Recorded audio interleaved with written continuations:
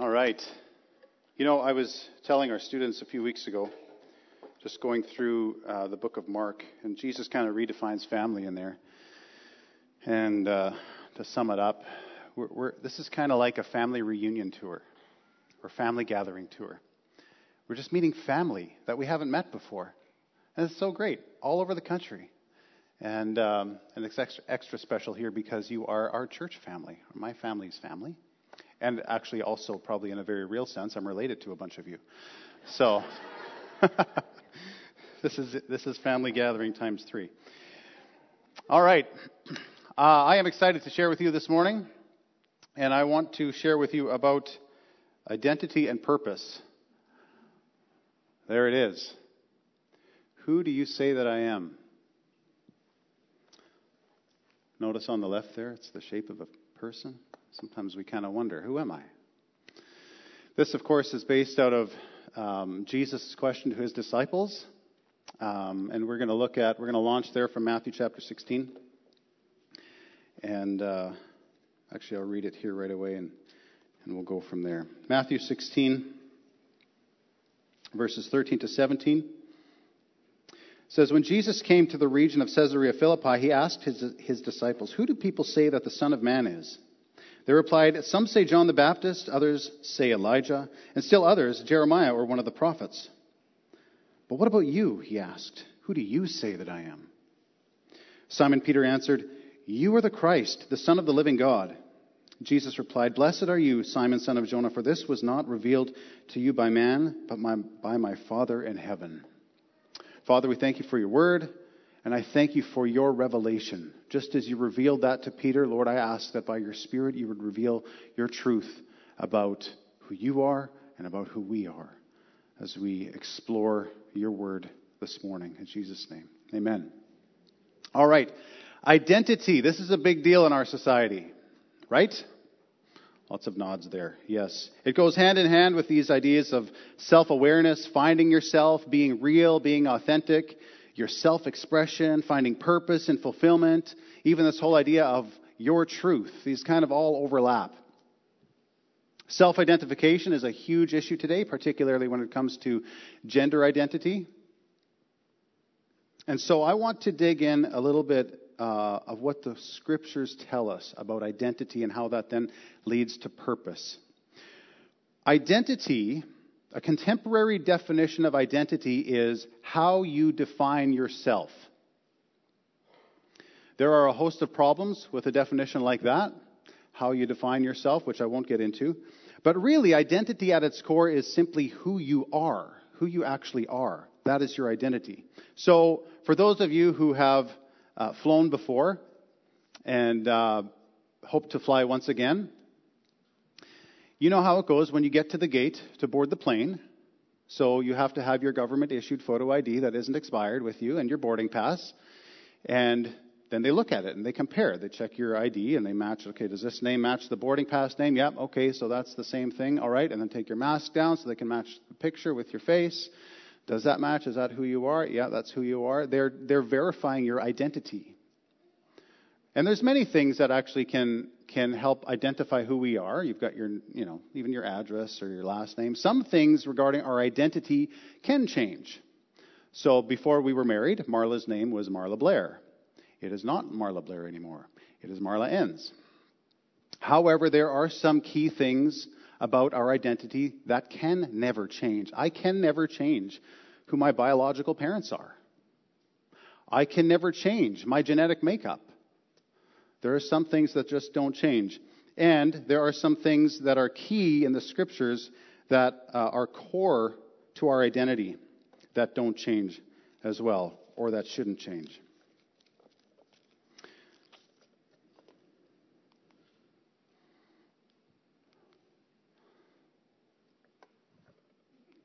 And click. Am I going the wrong way? Oh, there we go. Establishing identity. Okay, so the first question is, what is our identity based on? The world will tell you our inner self determines our identity, and it is based on what we feel we are. And that goes along with that idea of how you define yourself. The problem is, Jeremiah 17:9 is pretty clear that the heart is deceptively wicked above all else. Who can know it? We can be very misled by our own inner self. So the biblical principle regarding our identity is this. Identity is established in relationship, and it's primarily rooted in who your father is. This is reflected naturally. Your very existence came out of relationship. The closest relationship that can exist between any two people, your existence was birthed there. And whether you are a male or a female is established by your father. Whether you're an XX or an XY, it's the father that determines that. This is also reflected in Jesus' life. We just read in Matthew chapter 16 about Peter's revelation about who God was, or who Jesus was. Who do people say that I am? Who do you say that I am? You are the Christ, the Son of the living God. The Christ, they were expecting the Christ to come. But the Son of the living God, that was profound. We call him the Son of God all the time. He's referred to as the Son of God all the time. His very identity is based on who his Father is. Who's his Father? God. So his identity is the Son of God. That's who he is. The Son of God. It's confirmed in other passages as well, this idea of fathers establishing identity. It often in the scriptures, particularly where it was a little bit confusing identifying this person and that person, you wouldn't necessarily have, Rob Penner and Rob Friesen and Rob Balfour. You would have, for example, with his disciples, he had two disciples named James. One was James, the son of Zebedee, James, the son of Alphaeus. So it was the father who helped identify who this is. Oh, yeah, okay, you're the son of so-and-so. That's which James we're talking about.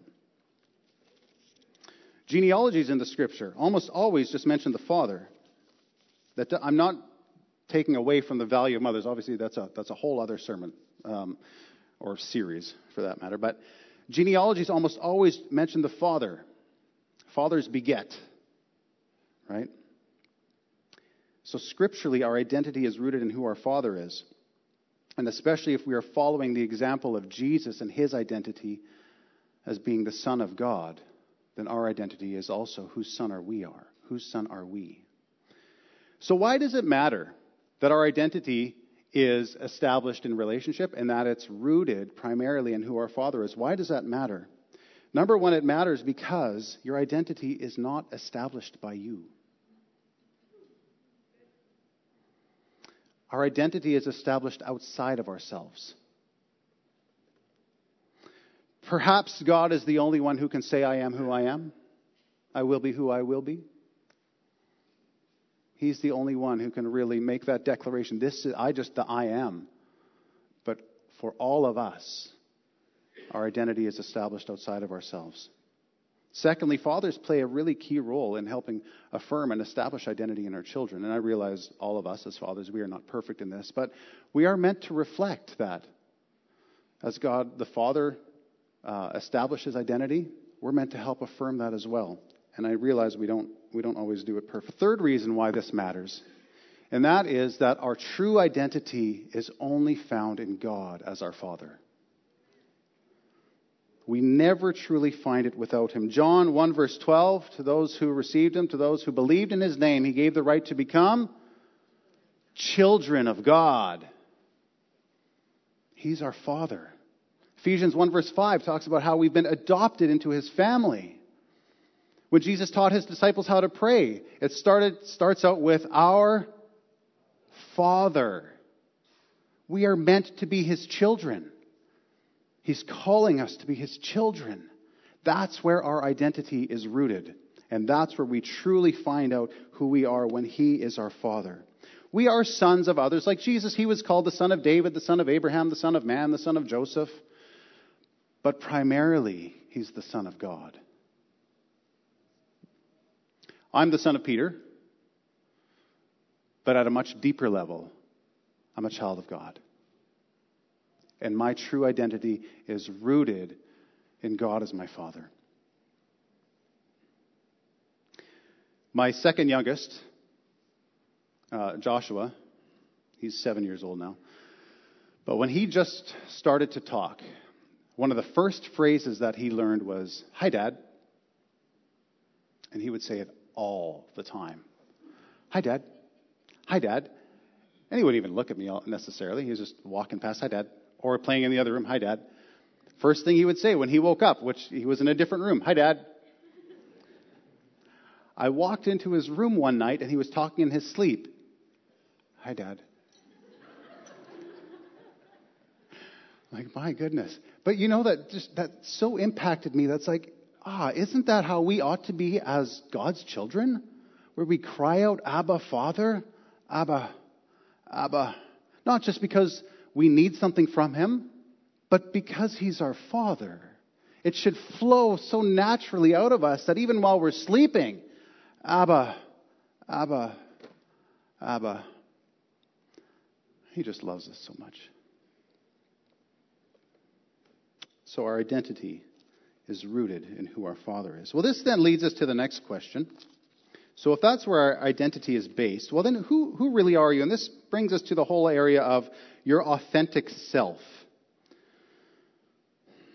The world will tell you that your authentic self is manifested when you are free to express the inner urges and desires and feelings that exist within you without any restrictions.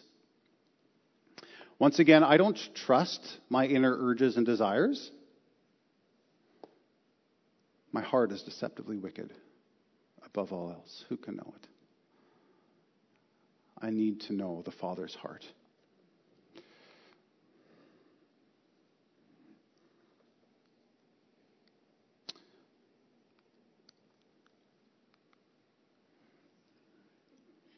There we go. I got it. There's this thing called a power switch here. Got to turn it on. All right.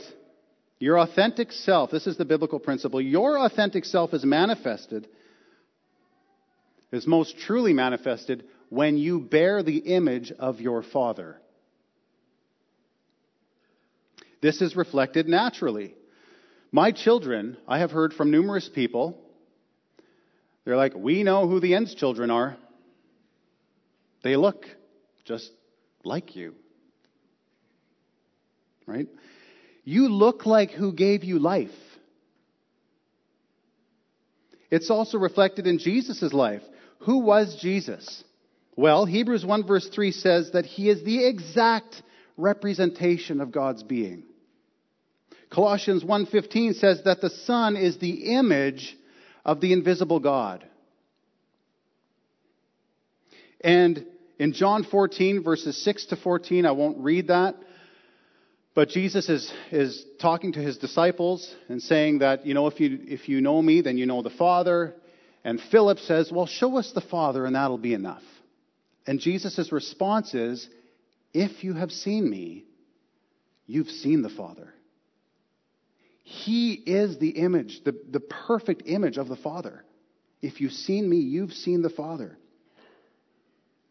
Other scriptures talk about the importance of bearing that image and the image of the Father. So in Genesis 1 verse 26, we read about how God, He wanted to create mankind in his image. Let us make man in our image and let them rule over the fish of the sea and the birds of the air and everything that crawls along the ground. We all carry that image. Even in our fallen state, we still have that image in us. James 3 verse 9 implies that. It's reflected also. I don't know how many of you enjoy reading genealogies in the scriptures.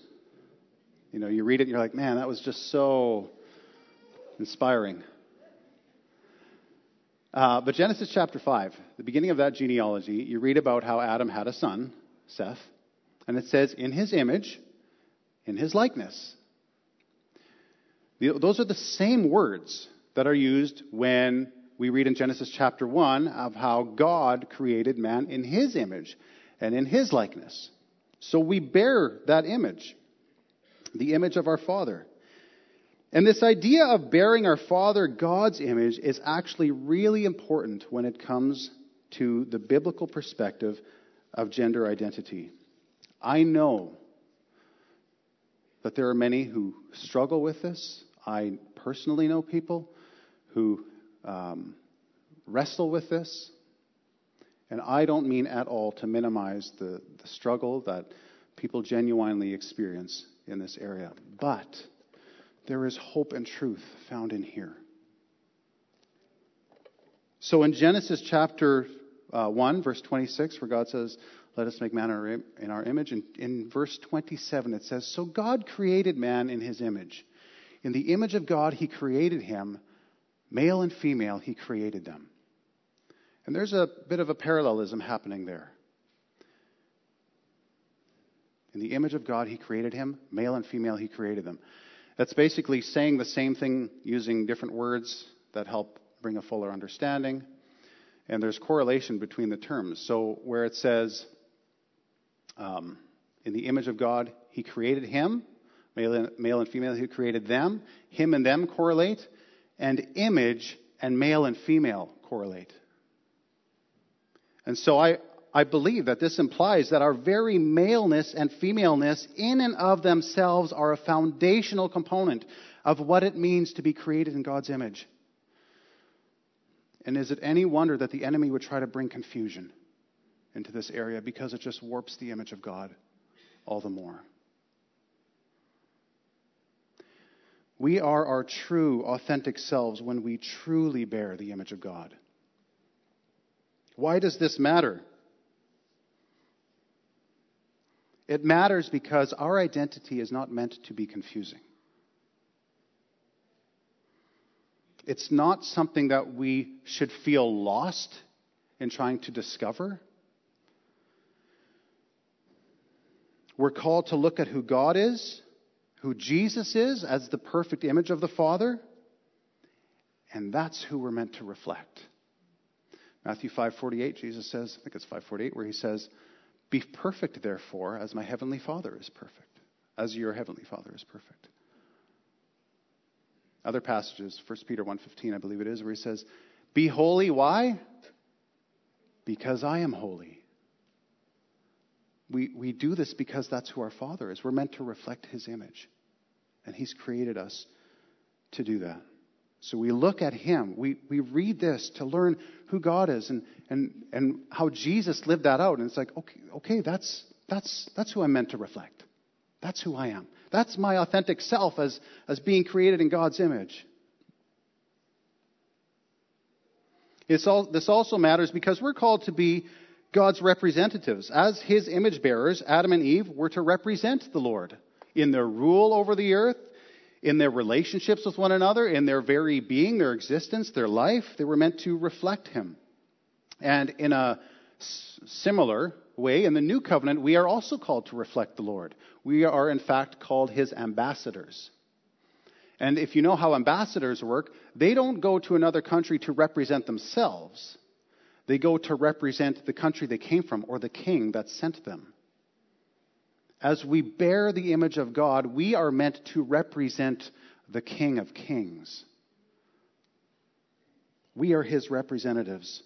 And so we learn about who he is and then represent him in that way, of course, only by the power of his Spirit. Another reason why this matters is because we care about others. Perhaps you have come across someone who has, or an article or something that says something along the lines of, you know what, this is who I am and I don't care what any of you think about that. You can unfriend me, you can unfollow me, this is just who I am, so deal with it.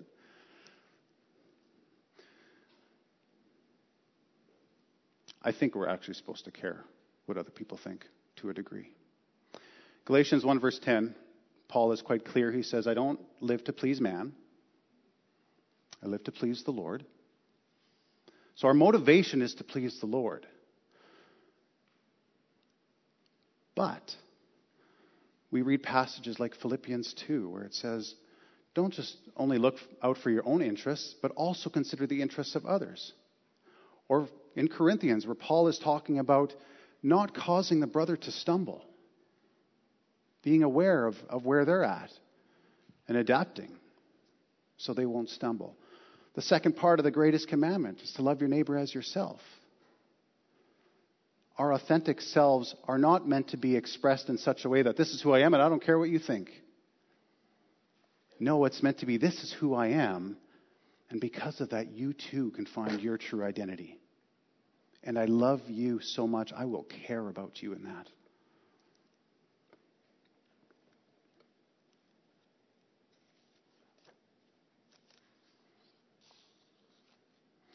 So your authentic self is that of your Father's image bearer. So our identity is rooted in who our Father is, and out of that, our authentic selves is that of image bearers of our Father. And this then leads to the next question. So now from identity, this kind of helps to speak to purpose in life. So what is our purpose in life? The world will say, well, if there is a purpose, it's to discover your true self, which is based on what makes you happy and fulfilled, particularly from a sexual perspective.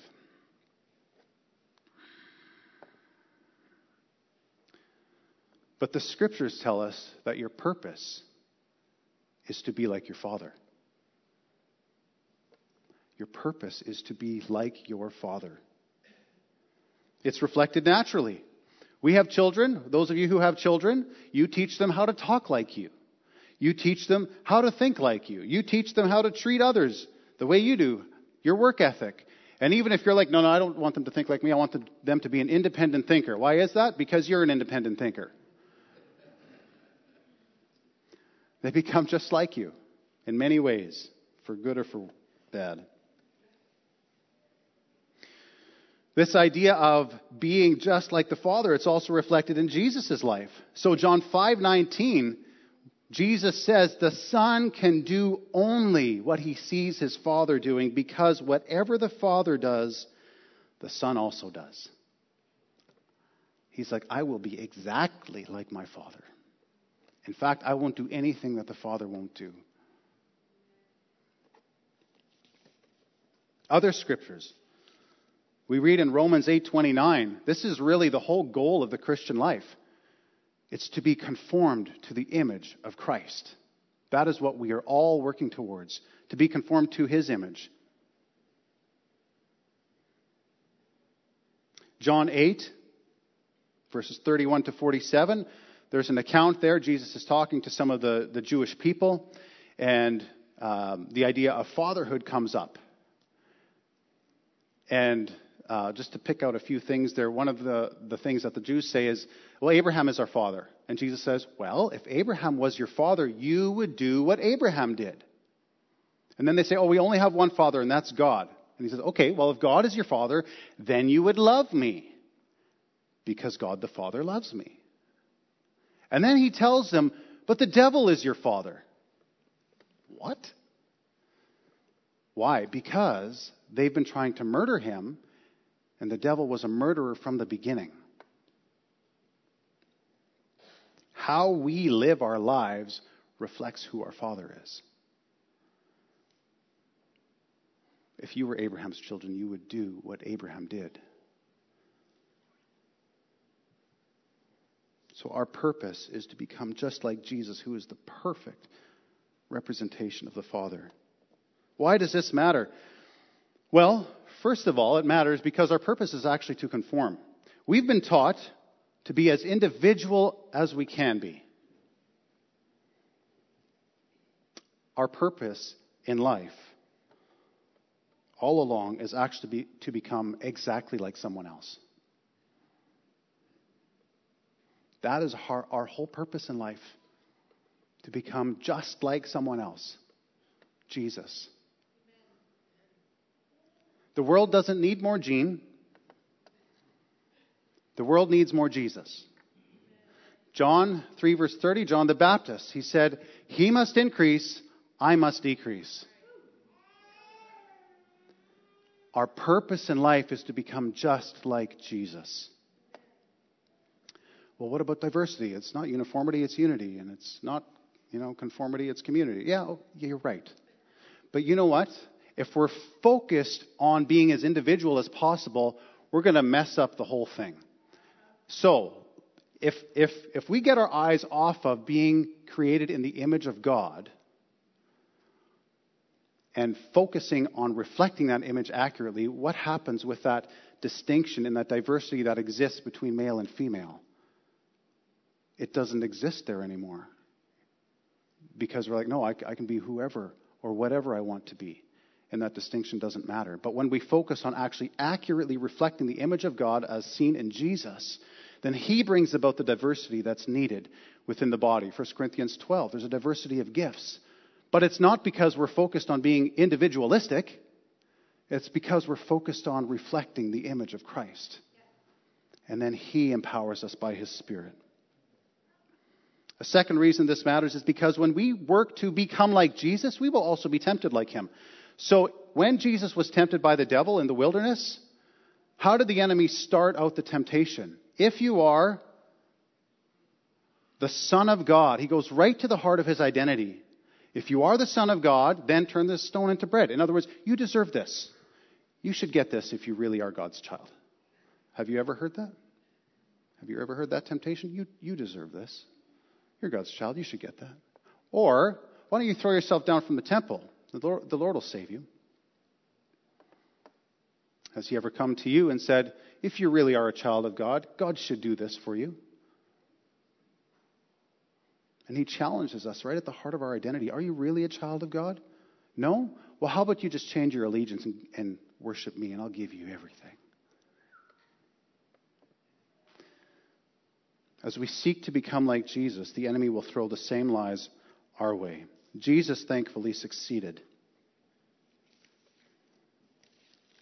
And we trust that his Spirit will continue to guide us in his truth as well. So our purpose, our primary purpose in life is to be like your Father. To be like your Father. So what does that actually look like, walking it out? Well,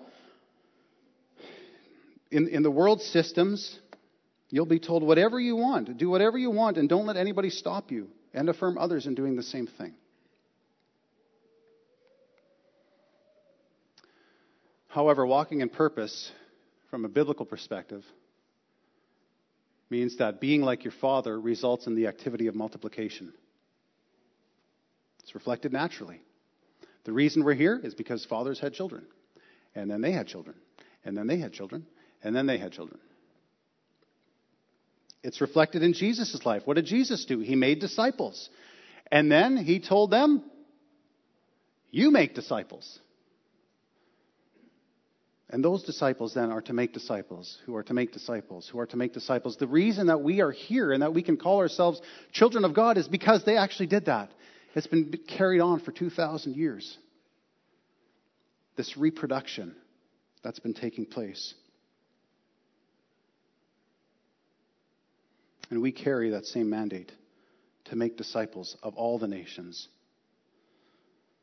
Matthew 28 is a great commission, verses 18 to 20. Acts 1 verse 8 talks about being his witnesses throughout the world by the power of the Spirit. Why does it matter to focus on reproducing in being like the Father? Well, we can get distracted. We sometimes forget what our purpose actually is and what it means to become like the Father and to multiply. I don't want to unnecessarily step on any toes here,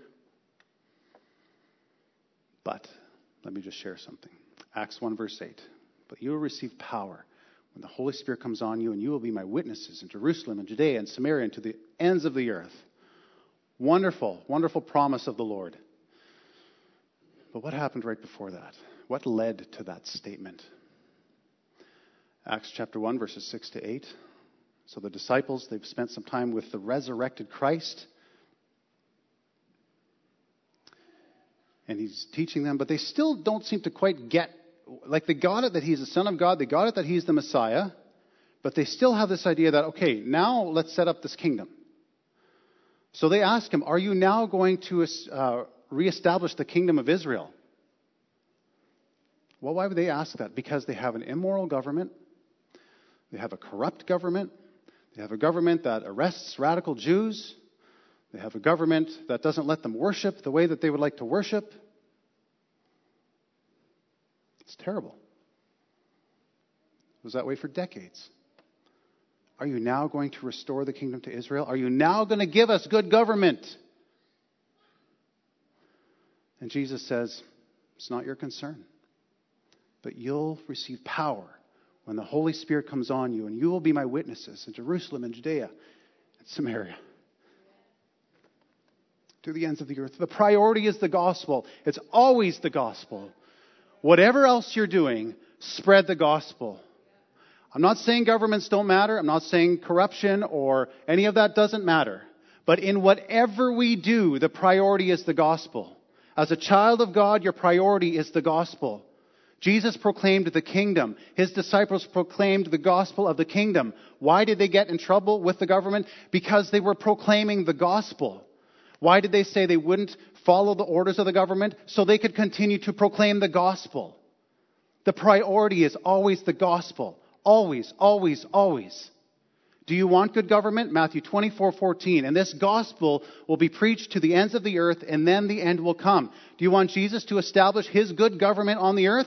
Preach the gospel. The gospel is the priority. Always. Restrictions or not, bad or good government, it's always the priority. Preach the gospel. Don't get distracted. And as we preach it, we carry the message of reconciliation. 2 Corinthians 5:16-21 says we've been given the ministry and the message of reconciliation. And this brings it kind of full circle. So as we go out and we proclaim this message of reconciliation, it's reconciliation with who? The Father. Reconciliation with the Father. And so people come and they learn of their identity by being reconciled with the Father, who they're meant to be. And that speaks then to their purpose to go out and multiply and do the same thing. And thereby introducing others to the Father who find their identity and reproduce, and so on and so forth.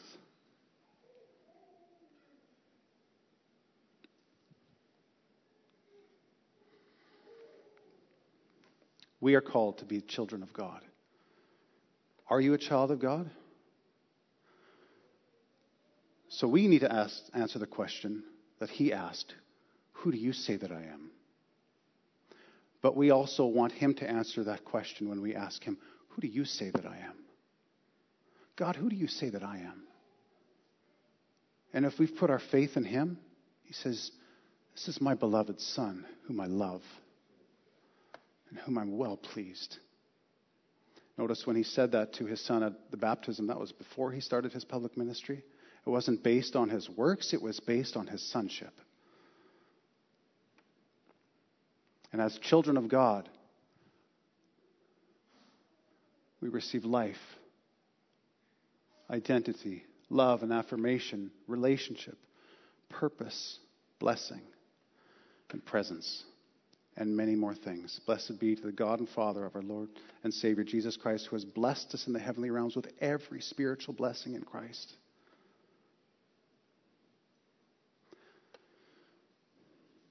Are you his child? If you aren't his child, he's made a way for you to be his child. Put your faith in him. He bore your sin on the cross and rose 3 days later to give us new life, eternal life. As we lay our lives before him and say, yes, take me, thank you. I confess I'm a sinner. And I give my life to you. If you are his child, do you know the identity that he's established in you and that purpose that comes from that? Your identity is rooted in who your Father is. Your true self is the image bearer of your Father. Your purpose is to become like your Father, and that looks like multiplying. Let's pray.